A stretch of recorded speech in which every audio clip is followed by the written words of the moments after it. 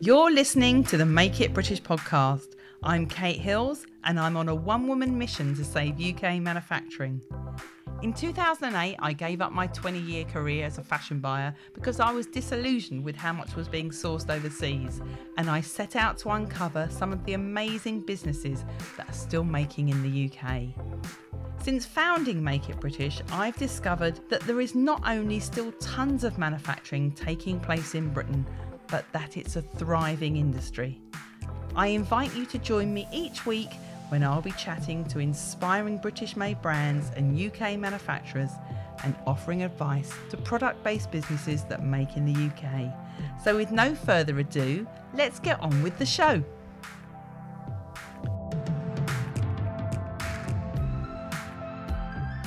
Hello and welcome to episode number 268 of the Make It British podcast. Today I am chatting to Laura Ward, who is the founder of luxury British-made tennis brand Exeat. Exeat is the UK's most exported luxury tennis apparel brand, and Laura herself is the winner of many awards, including Global Startup of the Year. She's also one of the government's UK export champions, and she has been seen in Vogue, Forbes, the Financial Times and Vanity Fair. In this episode, she's going to give you tips about how to export your brand globally and how she's managed to get such amazing press in such a short space of time, the business only having been founded in 2021. Prior to launching her brand, Laura spent 2 decades as an award-winning global advertising executive for brands including Audi, Unilever and Diageo. So I hope you enjoy this interview with Laura Ward from Exeat. Here you go. Laura, thank you so much for joining me today on the Make It British podcast. Thanks, Kate. Lovely to be talking with you. Do you want to start by telling everyone what your business is, what it does, and whereabouts you're based? Yes. So we are called Exeat, and we are a luxury British tennis wear brand for women. We make all of our pieces from pioneering sustainable fabric, and we are based down here in Wiltshire. And of course, we manufacture very proudly in the UK. Yes, you do. But that hasn't always been the case, has it? And that's why you ended up getting in touch with me to say, I want to share my experiences of reshoring my production back to the UK. So do you want to tell everyone, firstly, how you got started? Did you have any experience in clothing development before you started the brand? Yeah, so good question. So no, I had absolutely no experience. My background is advertising. So I spent 20 years in that industry working for, sort of huge blue chip brands and companies, flying all over the world, shooting adverts, definitely not spending time in factories or designing garments. So that was sort of a whole new world to me. But I had the idea for Exeat when I was living in Paris. I'd been sent there for work to set up an agency. I didn't know anyone. And I saw an advert outside my apartment for tennis lessons for beginners. And I thought, fantastic, what a great way to meet some people in this city and also polish up my French. Obviously, I didn't have anything to wear. I went shopping for some fabulous new kit. It being Paris, I wanted to look the part, but I was so disappointed by what I found. In my mind, tennis was this sartorially famous, quite glamorous sport, and yet the clothes that I was able to buy for it as a woman didn't seem to connect with that. They were just created at that time by sort of the same 3 brands. The silhouettes were quite limiting. They were unflattering, certainly for my body shape, and the fabric was super flimsy and just lacked some quality. And with my marketeer's hat on, I thought, wow, light bulb moment. This is an opportunity. There needs to be premium tennis apparel available, definitely for women. And this is potentially something I could do. But it took me, so that was back in 2017. We started producing for the brand in 2020 and sort of formally launched in 2021. So obviously that was a 3-year gap, which allowed me to A, build up the finance to be able to do this, but B, create a network of experts that would allow me to execute against my big idea, which seemed like such a great idea at the time, but was very tough to do in practice. So 3 years, I mean, that is not actually, I've heard of people taking a lot longer than that to get a brand off the ground if you're going to do it properly. But who helped you? How did you get started when you first launched the brand? Going back to your question about us, where we originally manufactured, it wasn't in the UK, it was out in Portugal. So we went down what I now believe is quite a common route for industry newbies, which was that we hit Google. How do we make a fashion brand? Where do we find factories? And eventually, after a lot of Googling, we realized there were these things called agents, and the agents can help connect you to a supply chain when you don't have those contacts yourself. So we found an agency in the UK, and we started working with them, and their manufacturing setup was based out in Portugal, which is obviously a manufacturing hub. So we just took that as read, that when you manufacture as a British brand, when you're manufacturing, we were almost told that not a lot of brands do manufacture in the UK, but that it was really to get the quality and the good pricing, we would have to go overseas. So again, sort of took that as read. But manufacturing at the height of COVID and also during Brexit. So those two things were the ultimate way to torture test an overseas supply chain. And it really came up lacking. And it was then that I started to think, there's got to be another way. There's got to be another way, because this distance between us and the people who are manufacturing our product, not to mention a language barrier, it's all these little things. And what they end up impacting is the quality of the garment. Right. Our garments are complex. They feature lots of details, everything from pin tucks to pleating to princessing. We can often be working in quite slippery, stretchy fabric, which can lead to, sort of puckering and rippling. Like, they are complicated, as opposed to knocking out, a few tracksuits and t-shirts or whatever.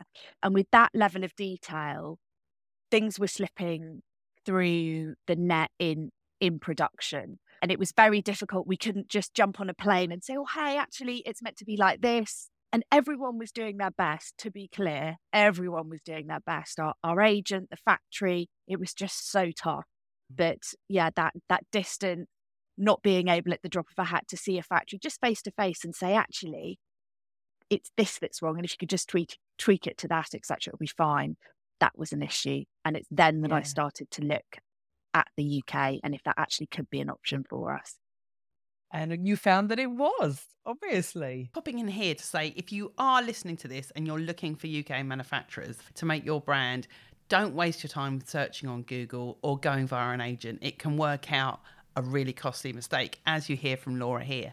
Just get in touch with me and I'll let you know how I can help. So the manufacturer that you've got in the UK, they're based in London, aren't they? How did you find your first contact with the manufacturer?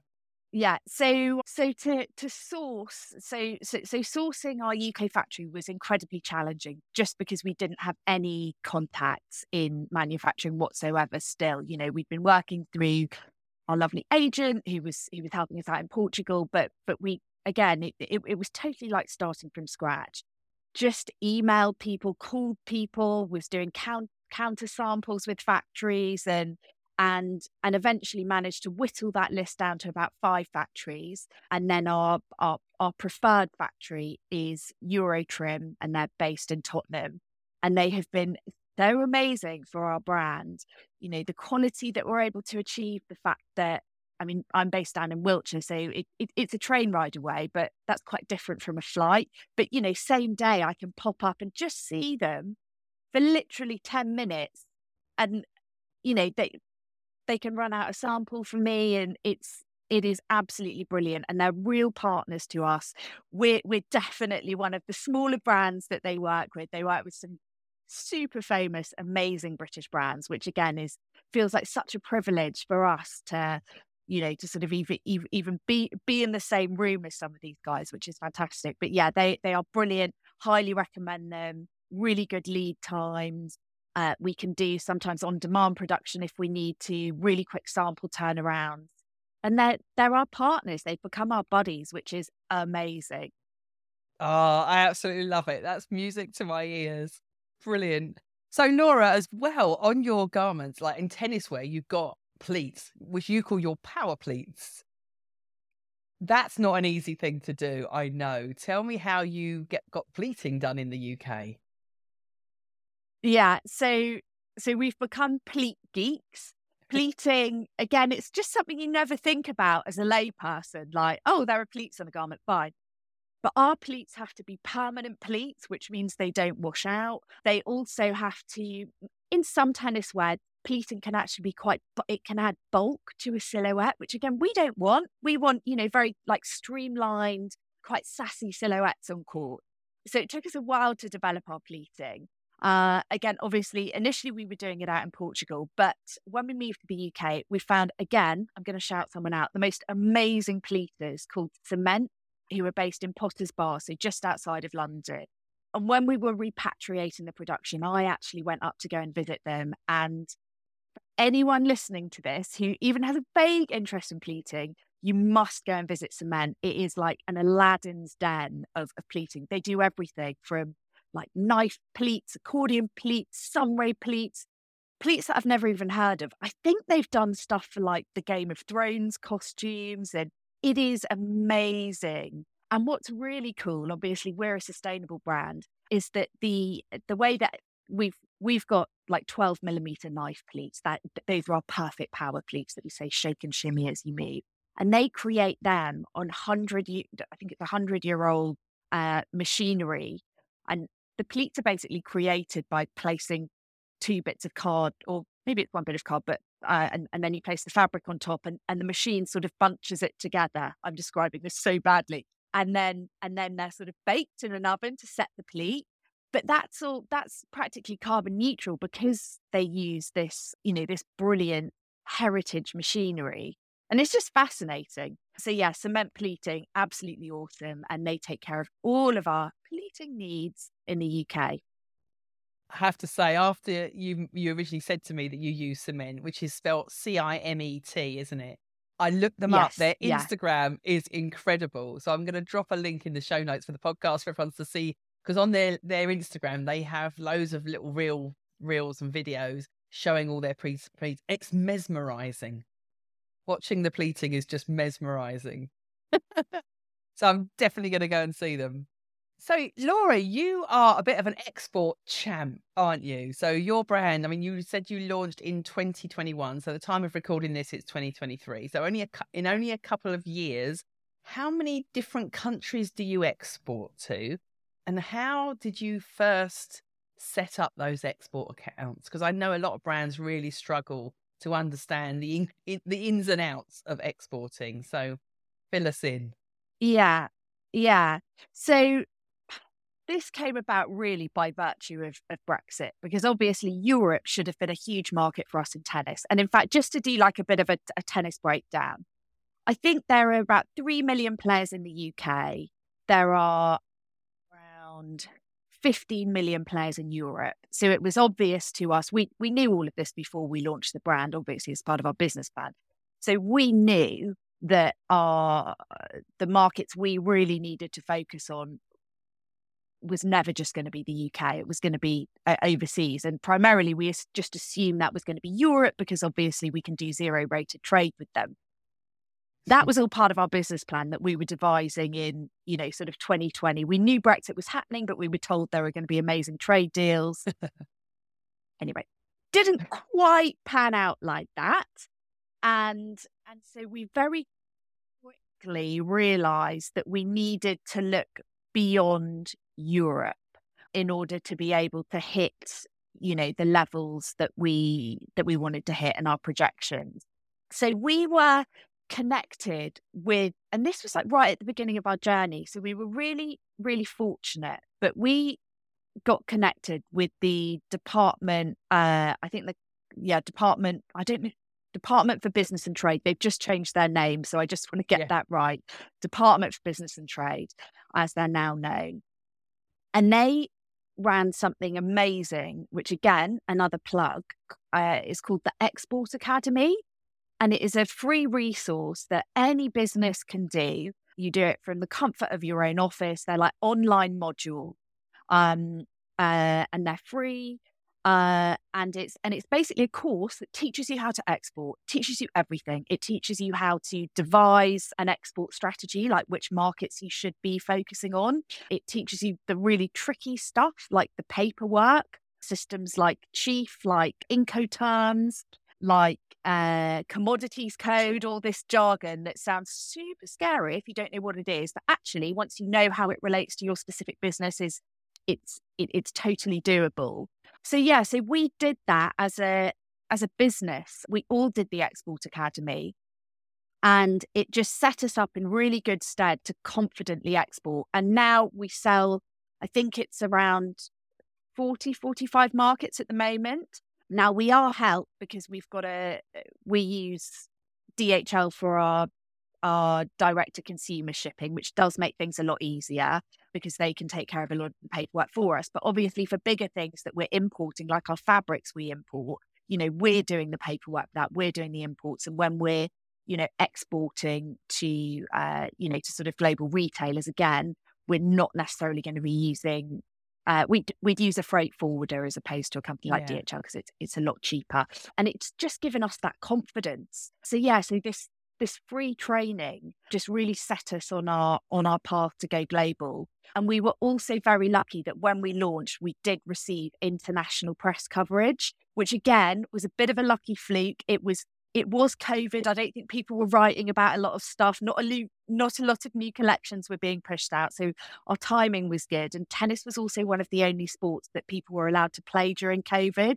So it was just kind of a no-brainer, I think, for journalists to write about. It was a new brand, it was British, it was tennis, and it was that more sort of premium end of the market. So so we were covered by Vanity Fair. We got coverage in Vogue. We were covered by the Financial Times and various other publications. But I mentioned those three because they get syndicated globally. And that meant we had international web traffic practically from launch, which was a very pleasant surprise. Although we weren't quite sure how to send our goods to South Korea, for instance, but we soon figured it out. Wow. So how did you say, there's some pretty amazing publications that you were mentioning then. Did you do that press outreach yourself? Did you have a PR agency that you work with? How did that come about? So we work with a PR agency. And again, as a small brand, obviously you choose where you spend your budget. So we don't have investors. This was all self-funded by myself.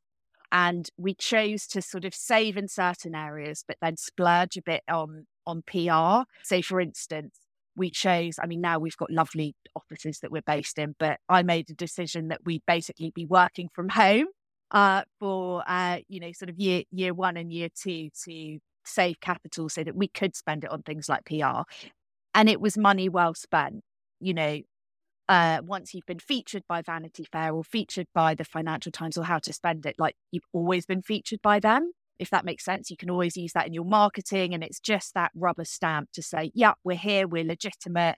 We've been acknowledged by some of the best fashion journalists in the world. And it's really helpful, when you're speaking to buyers and just when people come and visit your website and they can see that you have sort of received those accolades. So money well spent. I'm glad that we did that. Yeah. And do you still work with the agency? Is that an ongoing relationship with you having with them, or was that just for the launch?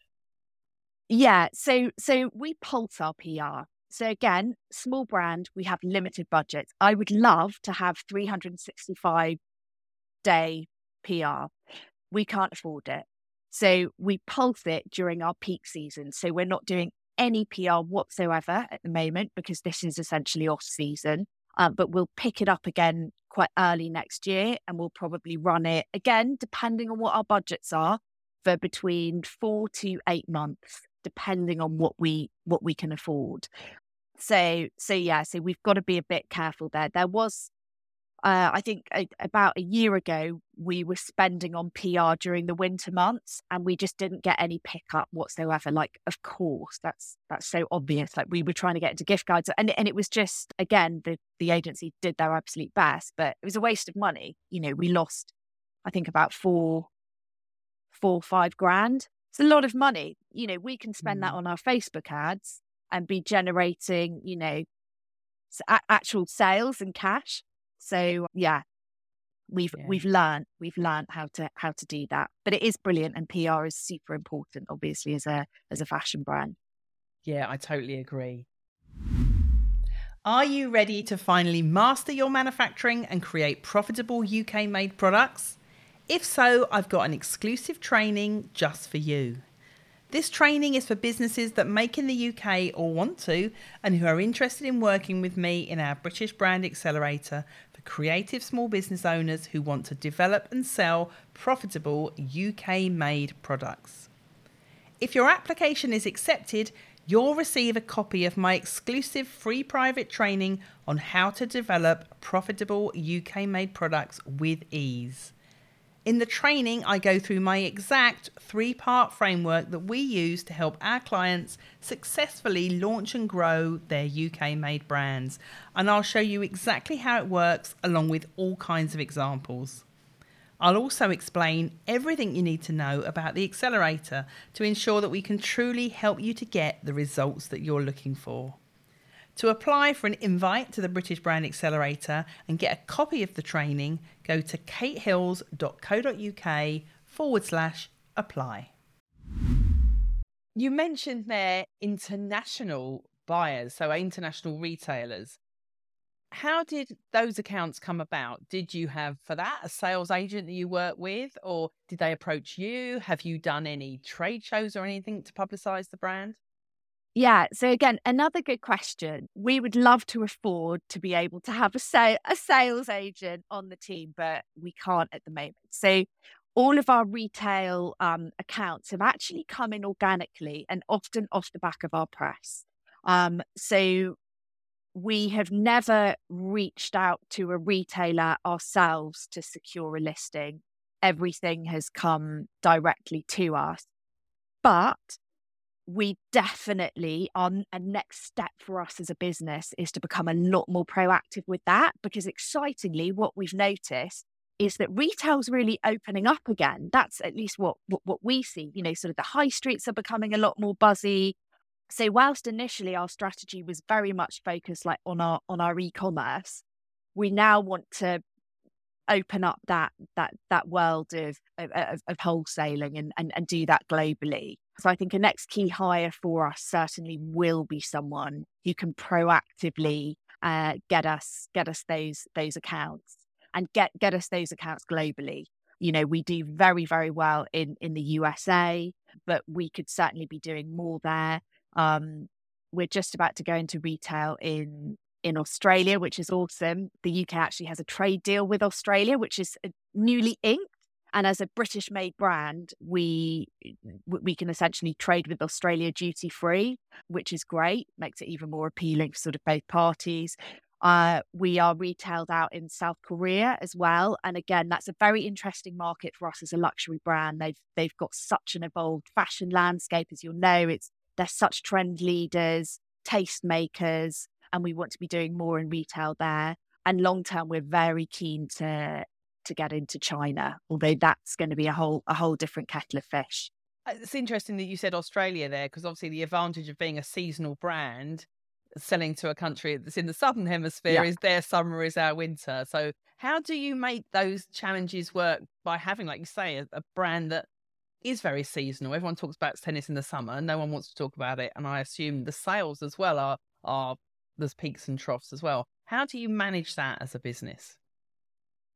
Yeah, so the global market, our global markets as we have them at the moment, help us a little because we are trading with the US, and that helps us extend a bit through those summer months. So we'll be selling to Texas, we'll be selling to, sort of down in Miami, we do some good business. So that kind of allows us to extend and obviously LA. So that allows us to extend a little bit further into the winter months. But when we get Australia up and running, that will mean that we literally have 365-day sales, or the potential to have those. We will have an always on market. So so that's exactly why Australia is and Southern Hemisphere is so key for us. think that's really good news about the trade deal as well, at least, yeah. Yeah. Are you selling anything to Europe at all? Yes, yeah. We are open to selling in Europe, and our website, if a European customer comes on, they can, from the EU, they can buy from us. But we don't actively promote ourselves within Europe from an e-commerce perspective. The reason being that although we do have although there is a trade deal with the EU, which means that goods can be zero rated, it's still complicated from a VAT perspective. You can still be picking up VAT bills, and we're not yet set up as like an EU entity to be able to charge back our VAT. That'll be something we get to, but it's kind of not a huge priority for us right now.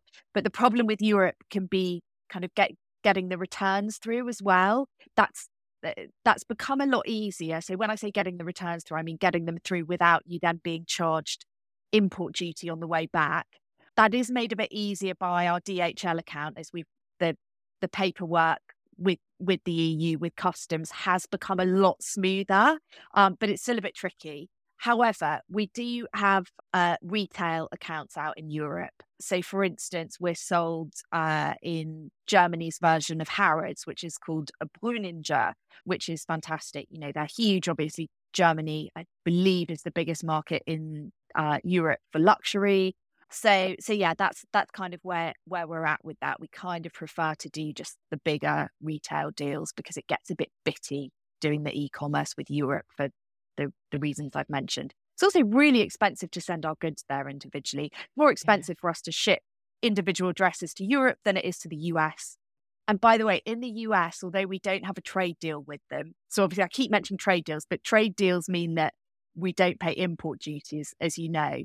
But so we don't have a trade deal with the US at the moment. I know they're being worked on, but the US has a really high de minimis value, which is the point at which duty is charged on items, and that's $800, which is awesome because our dresses, I think they must be about $450 in conversion. So we can trade with the US on a direct to consumer basis, duty free. Fantastic. And it's cheaper shipping than Europe. So you do the maths, you know, and it's it's a bigger market for tennis. So yeah, that's kind of where we're at with Europe at the moment. You obviously are good at doing the maths, because making in the UK, a lot of brands don't feel like they can get the margins they need in order to be able to wholesale. So how have you made that work? Yeah. Well, I think the obvious thing to say is that we are a premium brand. So we do have that higher price point. You know, our dresses retail for I think between £300 and £350. So that can give us like a pretty healthy margin to work with. So that helps us, although the more we go into, as you've said, sort of wholesaling, the tighter our margins and the more scrutinized they are. So the way that we sort of work around that is, obviously we found this brilliant factory who, you know, we can work in terms of pricing if we're doing, you know, sort of larger orders. We might be able to, you know, sort of bring that down slightly. But it is a challenge. It is certainly more expensive when you look at the CMT pricing, the manufacturing out in Europe, but there are other savings. So although you might be paying more for the CMT, you are saving on things like airfares out to go and see your factory in Portugal, for instance, and hotels. So we figured it out that if we were still manufacturing in Portugal, we might be spending around £4,000 every trip minimum. Just on our flights, hotel, we'd have to get a hotel in London, hire a car, etc. And we'd want to be visiting our factories at least once a quarter. So there you go. What is that, 16K? I think that's right. Yeah, 16K just on flights that immediately we save by just jumping on a train up to London. So there's a saving. There's also savings on obviously importing the goods from Portugal to the UK. I know we can get into things like bonded warehouses, etc. But let's be honest, as a small brand, that's a few years off. It's not a reality. Like, come on. But so you really are going to be paying to import your goods and bring them to the UK. And there's a cost there that can easily be a few £1,000s, over the course of the year. And then we found that there was a quality issue which ended up costing us money when we were manufacturing out in Portugal. And again, it was a tricky one because our pieces are very complex. They have to fit really well. There's a lot going on, Kate, but the quality issue meant that, so I'll give you an example. We had 150 dresses come through with, I think it was, 10 pin tucks on one arm and 6 pin tucks on another. All of them were all 150 were like that? More than half, we've realised, were like that. And we had to spend money then. We've corrected those here. We actually had to take some of the sleeves off. And anyway, it's a long story. But there was a cost there. And that wouldn't have happened, I believe. Well, it doesn't happen here in the UK because we could literally, we pick up on stuff. And by the way, those dresses were QC'd out in Portugal by a third party, but it's little things like that are, So yeah, I think when you take everything into consideration, you can't just look at the CMT price for manufacturing in the UK. You've got to look at all those extras.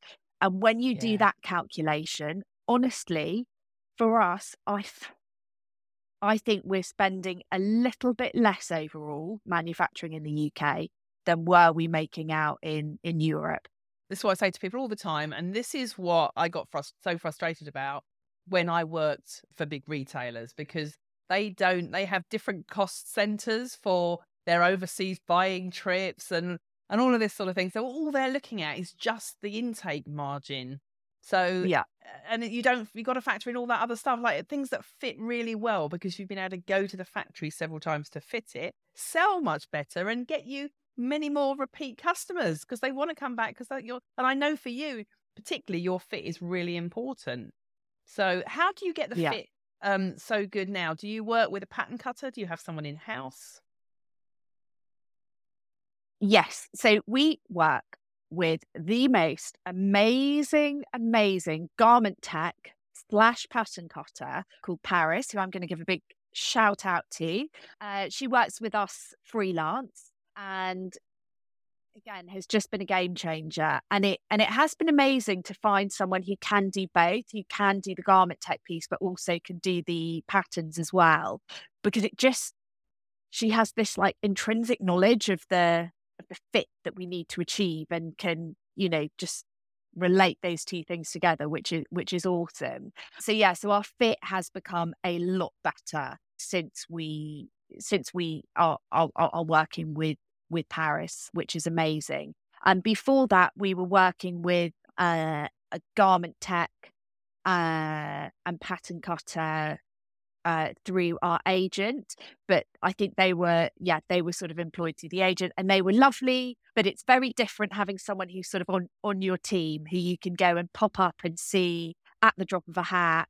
It's just different, So all down to Paris and having that resource just a lot closer to our business, which again is amazing. We feel so lucky, but it's taken us a few years to get there. But it's crucial to have that excellent garment tech, that excellent pattern cutter is obviously key to everything. With your dresses, Laura, if anything, I think you should be selling them for more. I think you're actually underselling yourself, really. Well, that's very kind of you to say. Thank you. We've worked really hard on our pricing strategy, but I'll tell you something interesting, which is that whenever we raise the price of our dresses on the website, we actually sell more of them. So there have been times that at the beginning we were trying to price competitively, pricing around $250, which we could do on a Portugal CMT basis. We sold some. But when we essentially, sort of added, 50% to that, we sold a lot more. And when we added, or doubled it, we were selling a lot more. And it's interesting because our customer does equate the higher price point with a higher quality. Now we've sort of settled on a bit of a sweet spot on our pricing because although we can sell at at quite a high price point on our website where the customer comes in and they're surrounded by our brand world. In third-party retailer, it's actually harder to sell at those prices when someone's walking into a shop, they have no idea what the brand is, and they've got Nike selling on one hand for $100, and then there's us for $500. They're like, what? I can see they're more beautiful pieces, but there's such a huge price difference. So we've had to balance that out a bit. But yeah, pricing's really interesting, particularly at the more premium end of the market. But obviously we'd never want to like overcharge for our pieces. We do charge fairly, and yeah, we could sell them for more, but it's striking that balance. Yeah, brilliant. Really interesting. So you've won quite a few awards, haven't you, Laura? Can you just tell us what they are and how they came about? Did you submit your own entries or did someone else help you with them? We have won a few awards, which has been lovely, and it just gives you a little boost, which is fab. So we've won Global Startup of the Year twice. I won Startup Entrepreneur of the Year last year, and we've won, I'm just looking at them because they're our trophy cabinets over there. And we won, what's the other one at the end? Oh, yes. So we won one through the British government called the Made in Britain Sold to the World Awards. Although we didn't win that, but we were highly commended. So we've got a certificate. So that counts. I didn't even know the government did have a Made in Britain Sold to the World award. How can people find out about how to enter that? It launched. Well, I only heard about it. I'm going to say it launched this year. Maybe it's been going for a while. I've got a feeling it hasn't, but yeah. So it started this year, and it's part of the Department for Business and Trade, part of their sort of exporting push. Oh, and I think it's worth mentioning because obviously I keep going on about trade deals and the Export Academy, etc. I am what's called a British Export Champion, and that's a role that was sort of given to me by the British government, and it means that I champion exporting in the UK as an export brand. So just a little segue. That's why I keep going on about it. Amazing. Although I am genuinely passionate about it. But yeah, so the Made in Britain Sold to the World Awards. If you want to find out more about those, should go to the website, which I think is great.gov.uk. And that is like the hub for all things government and exporting. And by the way, don't anyone be put off by sort of government. It's not political. It's just it's sort of the brilliant sort of civil service and end of things. And on that website, you'll find details on the Export Academy, which I mentioned. I'm sure that there'll be details on there at some point for the Made in Britain Sold to the World Awards at some point, maybe next year. But that is an awesome resource for anyone that's interested in exporting. Like, I definitely go to that website. There's some good stuff on there, and it's all free, which is great. We like that. But yeah, we did our own award submissions. Again, it'd be lovely to pay someone to do those for us. I know that that's what some people do, which is great. We don't have that budget. We'd rather spend that budget on Facebook ads or our PR. So yeah, we did those entries ourselves, and it's worth doing. It's worth spending the time. Doesn't matter if you don't win, but it's just often really useful to like put down the trajectory of the brand and the company and where you see your future on a piece of paper, like outside of a business plan. I found it to be a really useful exercise. It sort of solidified some of our plans moving forward. So yeah, well worth doing, worth spending the time there. Brilliant. Laura, you've been a fantastic guest. Some amazing tips there from people and so inspirational. I mean, what you've achieved in less than 3 years or just over 3 years in your business has been amazing. All these awards, the export accounts that you've picked up. Yeah, really incredible. So well done. Where can people find you if they want to check out your brand? Thanks so much, Kate. Well, our website is exeatweekend.com, and we're also on Instagram at exeatweekend. So do look us up, particularly if anyone's keen on playing tennis or pickleball or paddle. Laura, you've been a fantastic guest. Thank you so much for joining me today. Thanks so much, Kate. So lovely to speak to you. And thanks so much for everything you were doing through Make It British. We are huge fans of yours. So thank you. Oh, thanks, Laura. Bye. Bye.